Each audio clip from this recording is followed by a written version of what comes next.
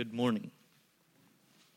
There is a Bible in the pew back in front of you. Unless you're one of the cool kids in the back, then it's under the seat in front of you. You guys can have that.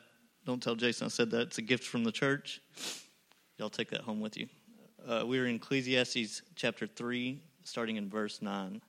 Just say amen when you're there. Nailed it. What gain has the worker from his toil?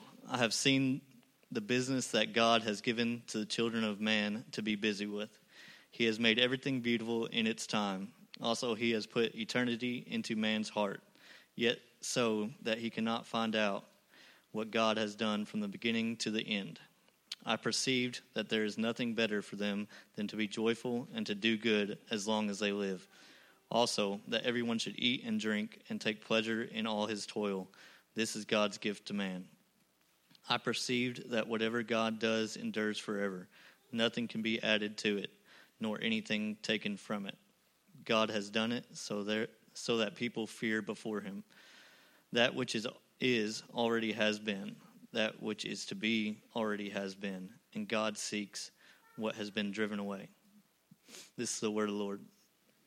Well, good morning again. We're glad that you're here as we are continuing in the journey through this Old Testament book of Ecclesiastes and what we're learning about this ancient wisdom literature and the author being Solomon. And outside of Jesus, he was the wisest man who ever lived and the most successful and had more money and all types of accolades that in 2019 we would say that is the meaning and the pursuit and the goal of life, that this guy did it. He is successful. But in reality, what Solomon's doing is he's looking back on his life. Most scholars believe that he is an old man as he writes this. And he looks back on his life, and what he does is he challenges us in this book. And he says, is the God factor in all of life really that important? Is true meaning and purpose really found in who God is and what he does? And what he's done is he said, some people say that work is the ultimate goal, or money, or wisdom, or pleasure, and all of those things. And Solomon says, when I look back on my life and I removed God out of the equation, I realized that I removed him out, but in reality, he's always been there. And when I don't attach these things like work, pleasure, money, accomplishments, all of that, if I don't attach that to its source, which is God, then my life is meaningless and it's vanity, if you will. And what's really good as well is that Solomon also challenges maybe some of us who are non-believers. And so if you're not a Christian or someone sort of just peeking over the fence and you have questions about this, I don't really know. What's great is what Solomon does is he forces your hand. If you say that I don't believe the God factor is that important and I believe that accomplishments and this and that are ultimate end game in life, Solomon says, okay, I'm going to force your hand and I'm going to keep asking questions and keep asking questions. And I'm going to show you that in the end, this is all that you are left with. So it's very challenging for us in many walks of life. Last week, we looked at this understanding that we think that time and seasons and everything like that is just random chaos, that things just happen and they just simply happen. But in reality, Solomon taught us last week that God is the conductor who's orchestrating time, and that there's reasons and rhythms, and that we have a response to know what season that we are in. This week, we're still going to be studying some of the past verses from last week, but there's some profound things in these short amount of verses. And one of the things that Solomon is doing this week is he's comparing and contrasting our life and what we can do with this big concept of God and who he is. If you look in verse 9, Solomon asks a question. What gain does man have from his toil? What gain do I get? The word gain means what's left over in the end. So to 2019, what's the point? What's left over after the 9 to 5, after the grind, after the pursuit, after all of this? But he doesn't leave us with ourself. It's really interesting. What he does is he refers to the ways and works of God. If you see there, he says, I saw that God did this. I saw that God does this. I saw that God does this. And what's interesting is what we've learned in this series is Solomon doesn't actually talk about God that much. And it kind of makes us nervous, right? Oh, you know. But what's cool is when he does, he ties the purposes all together. But the most difficult aspect and the most profound thing is in verse 11. I want you to look at your Bible. Verse 11, Solomon says these words. He has made everything beautiful in its time. Also, he has put eternity into man's heart, yet so that he cannot find out what God has done from the beginning to the end. Eternity. Wow. What Solomon's doing is he's speaking about the human condition. And so what the scriptures teach us is that our God created us in his image and likeness. Genesis 1 tells us, let us create man in our own image and likeness. And so there was this aspect that we are mind, body, and soul. And so that's why, you're different than your dog, right? And you're real different than your cat. Okay, don't get me started. All right, no, there's this aspect of longing and understanding. And the reason why is because in Genesis 3, we see that sin enters into the picture. What our first parents, Adam and Eve, did is they did not want to worship God, but rather they wanted to be God. So they went around God. And when that happened, sin entered into the world. And we see that there was a fracture that took place. So now what happens is that we are limited in time. But yet, we are limited in time, and we have a birth date and a death date. But during that lifespan, we have a deep longing for something that is lasting, something that outlasts us. The famous evangelist Billy Graham, right? Some of you, right? Billy Graham used to call it the God-shaped hole in our hearts. And when we talk about eternity, like I struggle, how do I explain something that's unexplainable, right? I mean, this is eternity. And I think sometimes, if you ask a kid that, God never had a beginning. And then you watch their wheels start working, God never had, is God older than the rocks? Yeah, Bubba, God's older than the rock. Is God older than grandpa, right? Yes, And it's this concept for us because we have to have a beginning and an end. But Solomon says that there's this deep concept that you have to understand that is placed within our hearts. And to illustrate this, I'm very thankful for another teacher and preacher that helped me with this. And so, Tyler, if I could get your help really quick.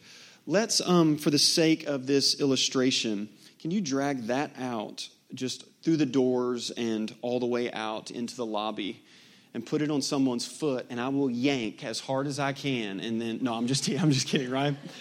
So let's say this, just for the sake of illustration, let's say that this rope never ends. Okay, so out of sight, out of mind. It's through those doors. This rope is now a representation of eternity, which is still not right because in quantum physics and in understanding, time actually has an end and it's going somewhere. The universe is actually going somewhere. Well, we can get real deep, right? It's daylight savings. You're like, I need another hour before I contemplate that. Okay, but let's say for the sake of illustration, this is eternity. And then let's say for the sake of illustration that the red part of this rope is your life. That's your beginning, your middle, your end, your birthday, your marriage date, the day you got the job, you retired, you bought the boat, right in here, right? And then this is you right here. And then this is eternity. It changes things when you look at it that way, right? One of the things that Solomon has taught us is that we are limited. The Rolling Stones, Mick Jagger lied to you. Time is not on your side, okay? And what Solomon says is, God has placed eternity in your heart. That's why this never really tends to satisfy. And when you look at this, in light of this, all of a sudden the priority list changes. All of a sudden, the concerns and the things that you had in your life don't seem that important anymore. And so here's the big idea and the thesis that Solomon wants us to understand today is this. The world is temporary. Only God and his ways are eternal. And so the way to understand that, and this is what I love about the scriptures, is Solomon doesn't start with you. He doesn't start with you. This is something that we deeply have to understand, that the Bible doesn't start with us, but rather in the beginning, God. Now, if you think about that verse is sort of an oxymoron because in the beginning is a reference of time, but now we're introduced with a character that is outside of time, God. So in the beginning, the starting point was Yahweh, but Yahweh was before the starting point. And what Solomon is doing is going, hey, listen, if you want to understand how temporary everything is, and if you really want to adjust your priority list to things that really matter, don't start with you. But start with the God that created you. And one of the ways that we do that is we look at the ways of God. And so the scriptures talk about, it's the theological term, the eternality of God. Look at what Isaiah says. Have you not known and have you not heard that the Lord is the everlasting God, the creator of the ends of the earth? He does not faint or grow weary. His understanding is unsearchable. Isn't it fascinating? The everlasting God, that literally eternity, that God is not constrained to time, but rather that he works in and through it. And so today is going to be a little bit difficult for me as a preacher and a teacher because I like to give you very applicable things. I love for you to hit the ground running and do all of that. Some of the things that I have to teach today, I have to try to teach you things that are unteachable. Okay? But this is what I want to do today. I want you to leave here today feeling really small. Not really bad. Not guilt-ridden. None of that. Please listen. I want you to feel really small. And I want God to be really, really big today. And so what we do is we look at the ways of God. And the first way of God that he teaches us is that the ways of God, they're mysterious, right? They're mysterious. Well, that's about as clear as mud. Great. Look at verse 11. He has made everything beautiful in its time. He has also put eternity into man's heart. Here it is. Why did he do that, Solomon? Why did he do that? Yet, so that he cannot find out what God has done from the beginning to the end. Well, if we're reading the Bible honestly, that should frustrate you. Like, okay, so God did this thing and put forever and eternity and all of that, and he did it because it was something that we would never be able to find out? That seems like an angry kid with a magnifying glass, like burning ants or something. What is the deal with that? But listen, a God that you can fully explain is no God that I want to be a part of at all. And please be very weary of a theology that puts man at the center and also puts every concept of God in a nice little box and a bow with it on top. So we know this about the end times and we know this and that's very clear in Scripture, brother. That's just, Scripture is clear about things and yes, some things have been revealed. But also what theologians say is because we can't fully grasp who God is, it's also evidence that it makes him God, right? And what we want to do is we want to hit the eject button. We don't want to live in the tension. But in the tension is oftentimes where God teaches us the most. Isaiah, I love what God says in Isaiah, "For my thoughts are not your thoughts, neither are your ways my ways, declares the Lord. As the heavens are higher than the earth, so are my ways higher than yours, and my thoughts your thoughts." And so if you've ever said, I don't know why God is doing this, or I don't know what's going on, and it seems to be that God is not working how I would want him to work in my life, great. Because the Bible says that is a constant tension that we should live in. And here's the great sin of humanity. The great sin of humanity is that we want a God created in our image and likeness, rather than worship a God who created us in his image and likeness. And so if God worked like you want him to work and thought like you thought, then you would be God. And you are not. And that's really good news. Because you're a horrible God. Nobody lies to you more than you do. And so what Solomon's doing is he's almost taking this burden and this weight off of us. And he's going, no. Know your place and look up to see the ways of God. Moses says in Deuteronomy, the secret things belong to the Lord our God, but the things that are revealed belong to us and to our children forever, that we may do all the words of his law. So there are things that God has revealed to us, and he has revealed them primarily through his word. That's why the law is mentioned there. And also primarily through the person of Jesus Christ. But there are things that on this side of heaven, and I'm not even sure in heaven if we'll even really care about those things, that we will not know. What's the one saying? That God works in mysterious ways. Did you know that that line is actually contributed to a theologian and a hymn writer by the name of William Coward? Pastor Tyler has referenced him before in a sermon. William was a hymn writer and a theologian and suffered from deep, deep depression in his life. And he knew the promises of God and the promises of Scripture and would write them out, but he was so conflicted and would go through deep bouts of depression. William wanted to take his own life. And he was going to drink poison, but thought that was a cowardly move. And so he went to go fall on his sword. That didn't work. So when he went back to his house to drink the poison, he couldn't open the bottle because his hands were too cold. So then he tried to hang himself. That didn't work twice. And then the third time, the rope snapped, and he thought, maybe something's going on. And so he suffered from deep depression in his life because he knew what the Scripture said and all of this, but yet he could not see it. And in 1773, he wrote the poem, The Light Shining Out of Darkness, where we get the phrase, God works in mysterious ways. God moves in a mysterious way his wonders to perform.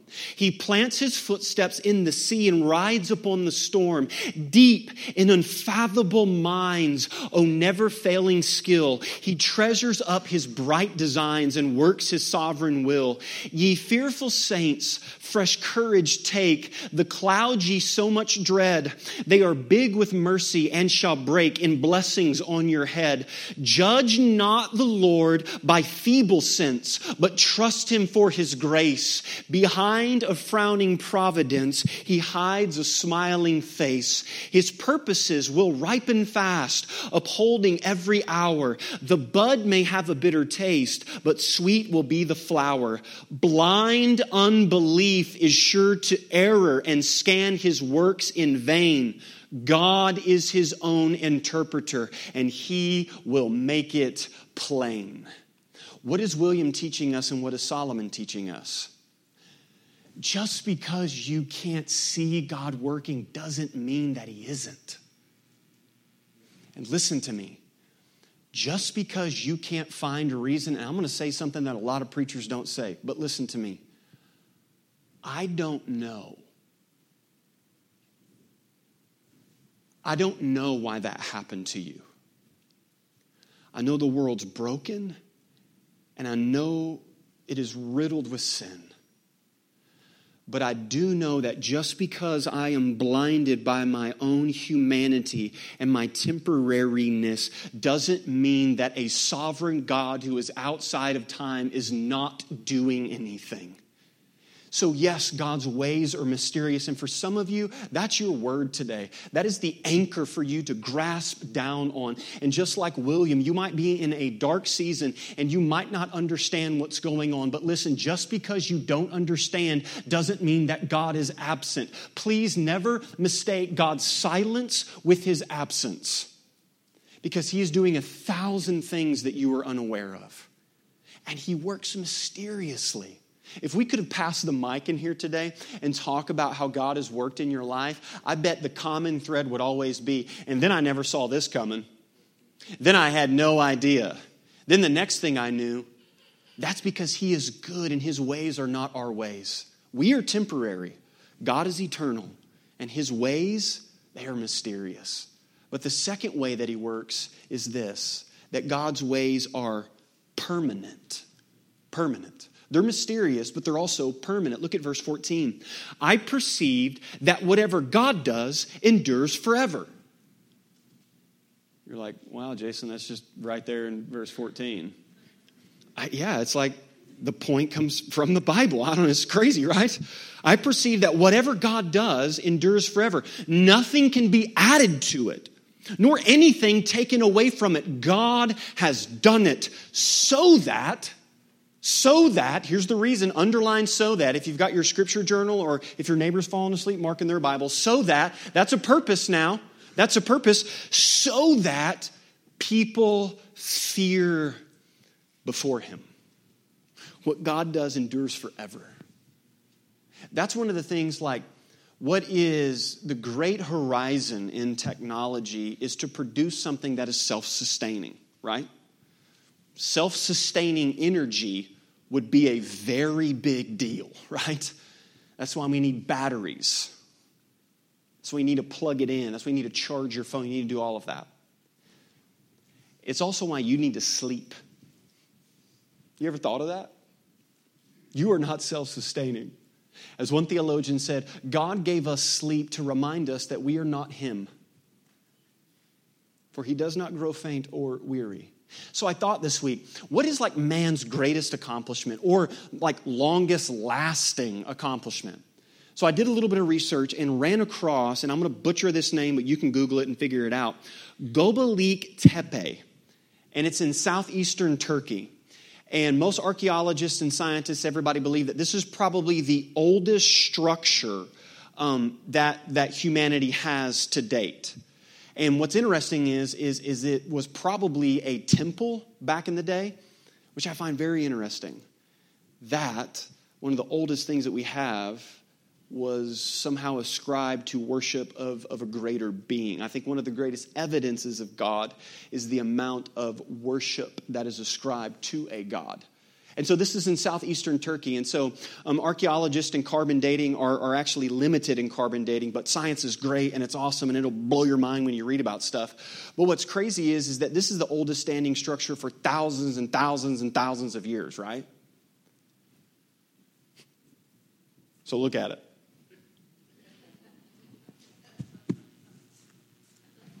Mankind, baby. Rocks. Some stairs. Let's give us some credit, okay? Right? Wow. That's cool, right? That's what we do. And then I thought, wow, that's cool, rocks. What about the God who made the rocks? Now, so that people will fear before him. It's the reason why when you go to the ocean or you see the sunset or you look at the mountain range or whatever, nobody goes and looks at the vastness of the ocean and the sunset that's happening or the sun rising and that beautiful moment and go, man, I am awesome. I'm incredible. Look at that mountain range. Nobody does that. In that moment, you feel so... When you look at the galaxy and you realize, man, I'm small. One of the things that Solomon is teaching us is the ways of God are eternal.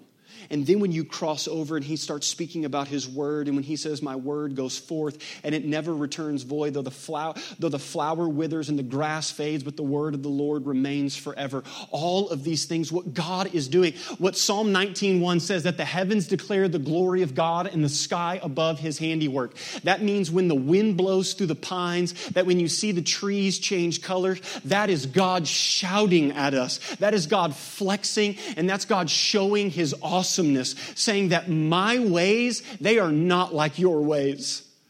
And what we need to do is we need to know our rightful place. And when we see and experience those things, we need to feel small, loved and cherished, but small. His ways are mysterious and they're permanent. But then this last verse tells us as well that God's ways, they're repetitive. It's very odd, verse 15. That which is already has been.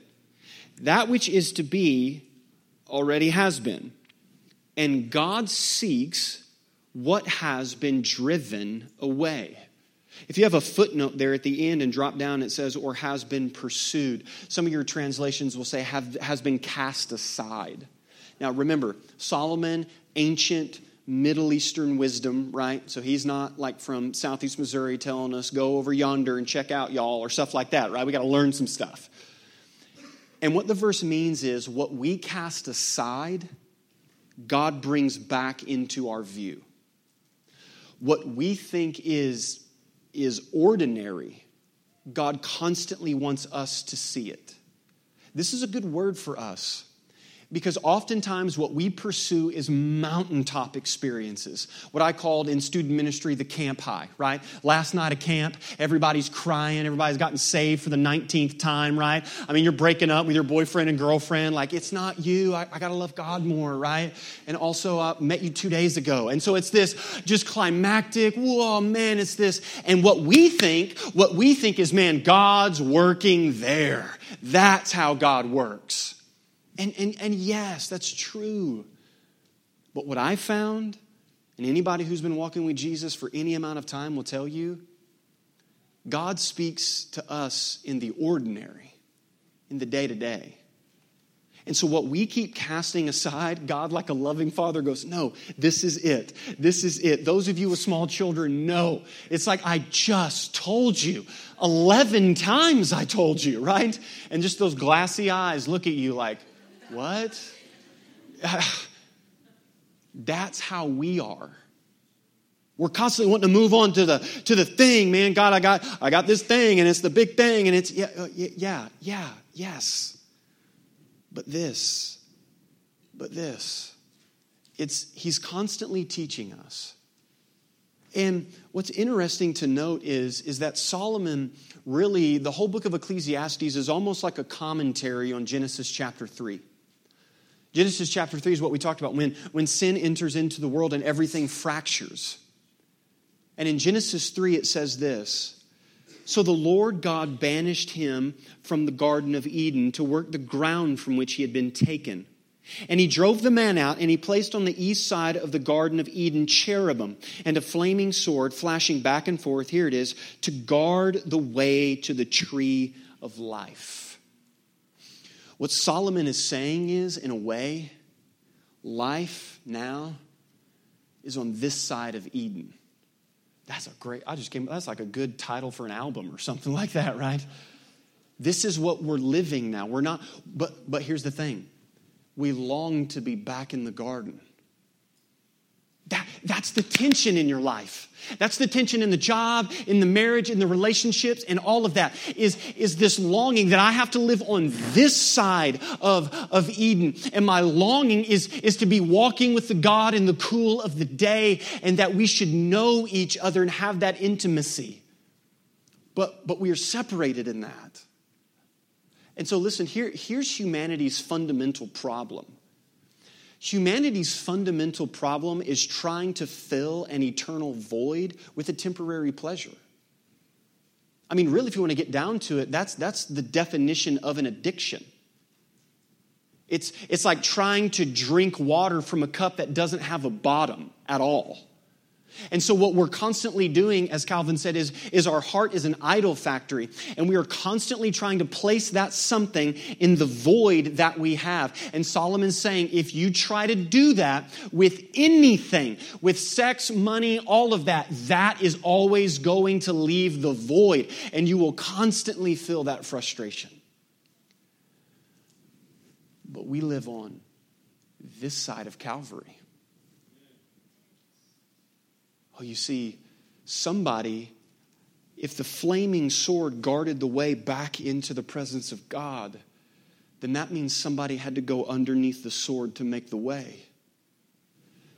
And so where do we find something eternal in a temporary world?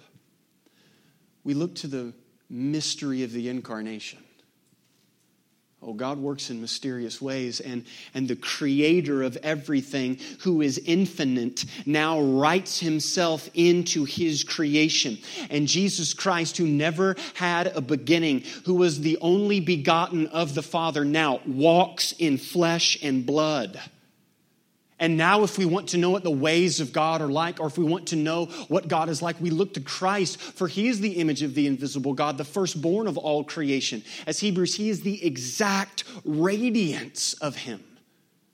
You see that when we start to attach ourselves to that, then we start finding that meaning and purpose. But it's not just the mystery of the incarnation, but what else is permanent other than the permanent purchase of salvation? For Hebrews says that Jesus Christ was the final sacrifice for all. For there is no more sacrifices that can be made to God.